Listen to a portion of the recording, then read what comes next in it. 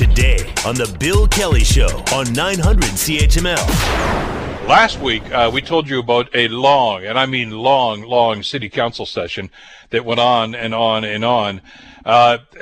You'd think these guys got paid by the word, the way they were carrying on. And the upshot of it, most of it was, we're not spending one nickel on the SoBe bike program, so it's gone. We're not going to do this after Uber pulled out. We're going to mothball the bikes and they didn't know what they were going to do. Well, this was the day that was supposed to happen, this day, 1st of June. Well, it's probably not going to happen now because somebody has ridden to the rescue. Hamilton Bike Share has sent a letter to City Council asking permission to operate the system for 9 months using funds from donors, user fees, a $100,000 gift from a charitable foundation. And some of the councillors who even voted against it are now apparently going to introduce a motion asking staff to get this proposal on track and get the funding model okayed and then ink an agreement with the city. So SoBe may well live to see another day, another few months, as a matter of fact. Joining us to talk about this is Jay Kraus. Jay is the co-chair for Cycle Hamilton. Jay, how are you doing this morning? Hi, Bill. I'm doing really well. Thanks for having me on. Yeah, this is better news than we were anticipating for today, wasn't it? Absolutely. After last week's council meeting, we weren't looking for a very happy day today, but with some broad-based community support as well as some larger donors stepping up, we're really excited about the motion coming to council this week. Well, and kudos to the folks that are cutting checks with us, and we'll talk about them in just a couple of minutes, who have stepped up. There's the cynical part of me through this whole thing, Jay. Said, why couldn't this have happened before they really did what they did last week? I mean, did they really do their homework and explore every possible situation here? Or it just seemed as if this was a solution that was out there someplace, and all it needed was somebody to kind of coalesce and bring it together. I'm glad it happened, but it probably should have happened sooner.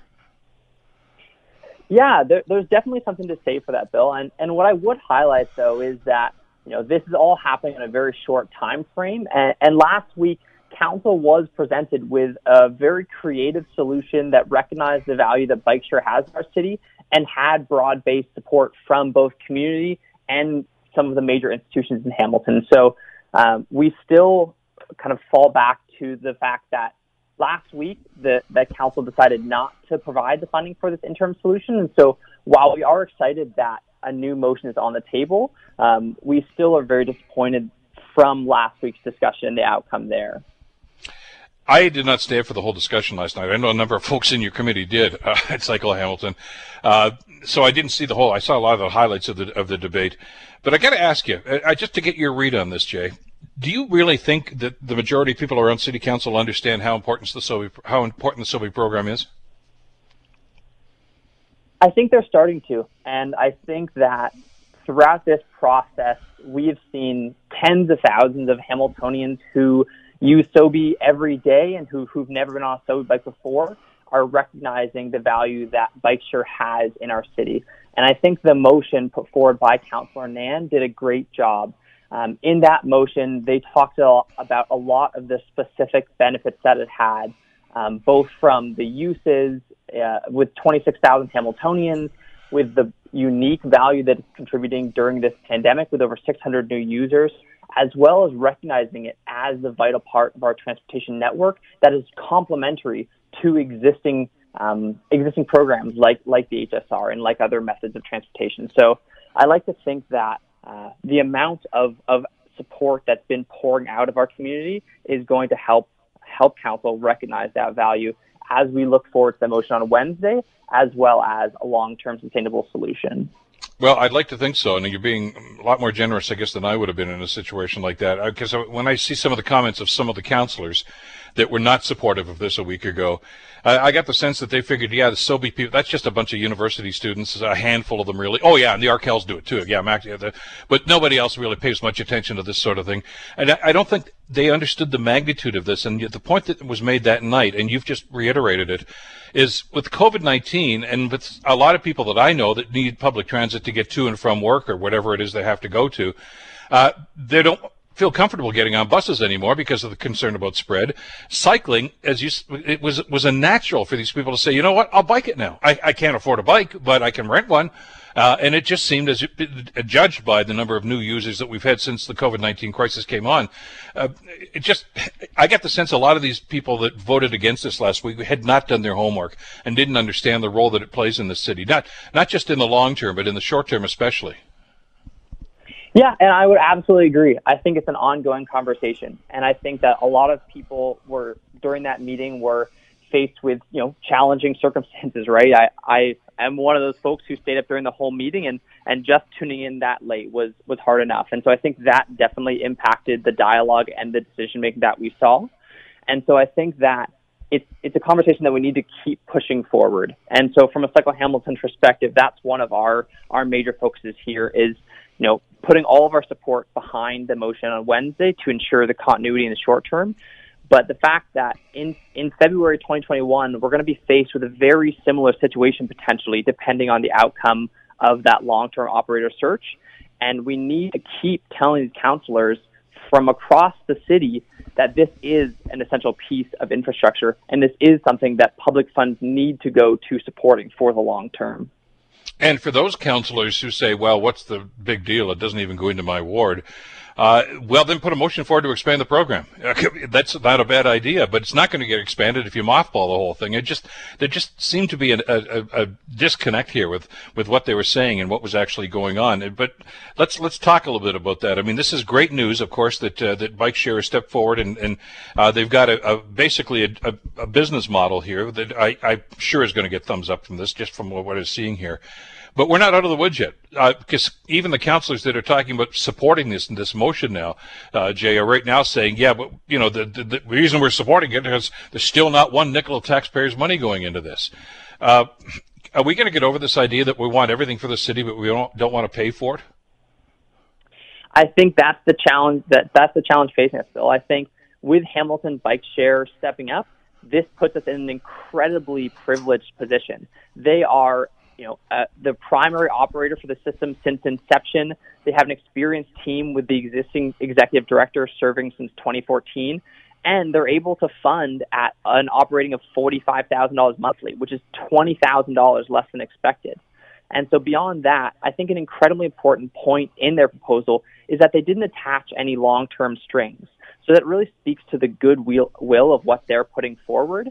And so I think that allows us to take advantage of this and then have the next 8 months to continue this conversation and to make the case to city councillors that aren't supportive yet, that there is this broad-based support, that there is the benefit, again, not only to the folks using the system, but it's a last-mile transit option for people connecting to HSR and GO networks. It's an equity issue, and transportation equity in our city is an incredibly large problem that disproportionately affects the most vulnerable.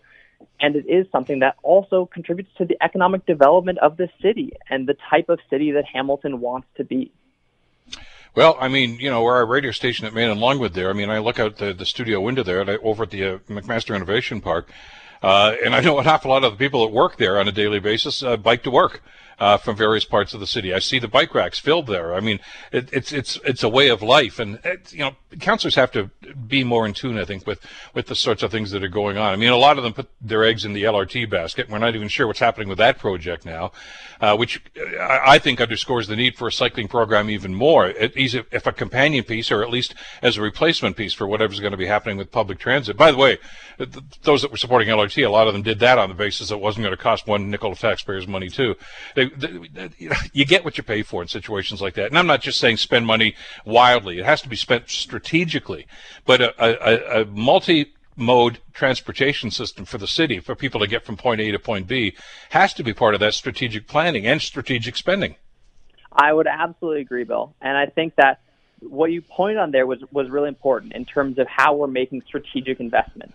There's a lot of research available and a lot of costing done specifically based on existing budgets within the city of Hamilton that a bike share system is actually one of the most cost-effective modes of transportation that the city can support. And across Canada, over a third of trips could be made by bike in terms of the short range in which they're completed.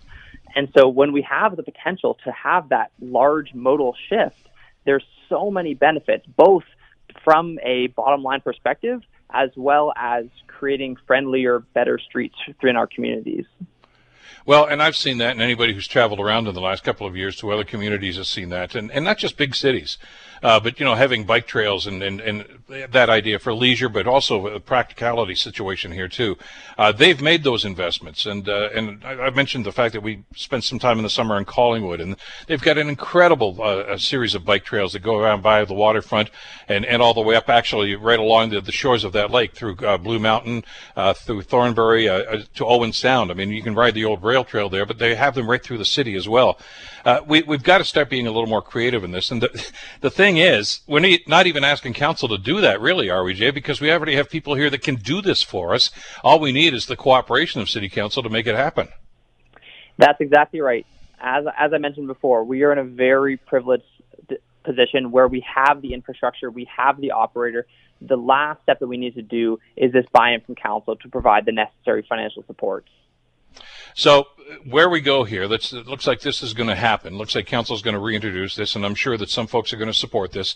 I don't know if it's going to be unanimous or not. But going forward on this, though, Jay, we have to have that discussion. I don't want to wait until the 11th hour like they seem to do here. And by the way, I get that. It's not totally within their purview here because, Uber surprised everybody with their announcement about this. Mm-hmm. But that should have set council to working to say, hey, we got to find a solution here. We own the bikes. We got to find a way to use these instead of simply saying, well, we can't afford to spend any money. So let's start that discussion right now and not wait until the last minute. It's great that we're going to have this over the summer months, and that's fabulous. And who knows what's going to happen with COVID-19 by then? It might be a different world. It might, we might be moving back to that well-worn phrase now, back to normal. In some way, shape, or form. We don't know that yet, but we're going to have to make allowances for that and make sure that we don't suffer and make short-term decisions that are going to have long-term negative consequences. So our energy is very focused on Wednesday's meeting. We don't by any means consider this a done deal, and we're focusing all of our efforts on encouraging letter writing and engagement from residents with their councillors. And then after that, I totally agree. We need to start this conversation from Thursday morning straight until we have a long-term sustainable plan in place. And I think a lot can be made in terms of looking at comparisons.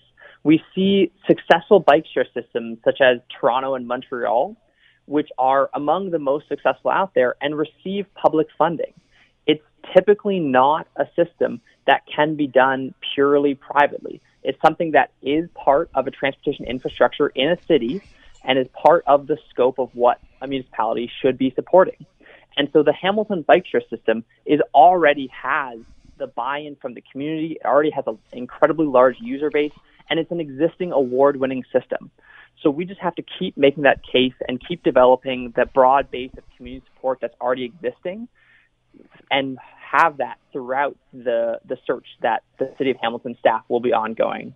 And so from a Cycle Hamilton perspective, we will support the city staff in whatever way possible to have that sustainable solution during their procurement process, but we'll be calling on the city to provide that funding, and we'll be making a case very strongly with our community. In my mind, I think one of the most gratifying parts of this whole episode over the last couple of days, though, Jay, was the fact that we're here where we are now because the public would not say give up. They would not give up and just say, okay, well, that's council's decision. I guess we have to live with it.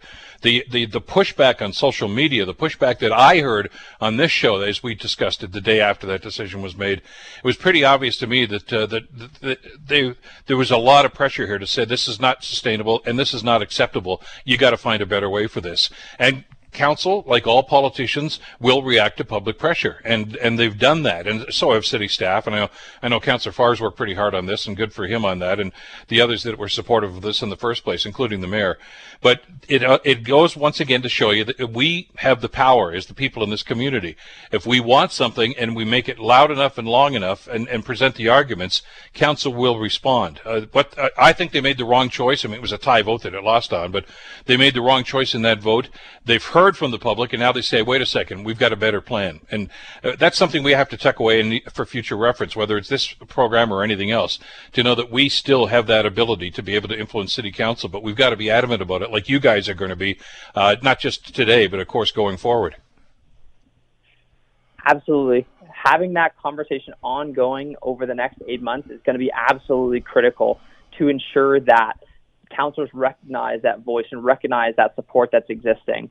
And I think, when we talk about that support, we, launched an initial change.org campaign that received almost 9,000 signatures. There's been hundreds, I believe over 1,000, who've donated money out of their pockets to save this system. The amount of support, frankly, is overwhelming for this program. And I think it's now up to us to continue that conversation and make sure that's top of mind when our counselors get set to make the next decision. Well, Jay, congratulations to you and your guys and all the other supporters of the program that would just not give up on this. And like you say, we've still got a lot of work to do, but there's new life in this program, and that's the good news of this. Stay healthy, and let's see what happens on Wednesday, okay? Thanks so much, Bill. You as well. Take care. Jay Cross, of course, who is the co-chair of Cycle Hamilton. The Bill Kelly Show, weekdays from 9 to noon on 900 CHML.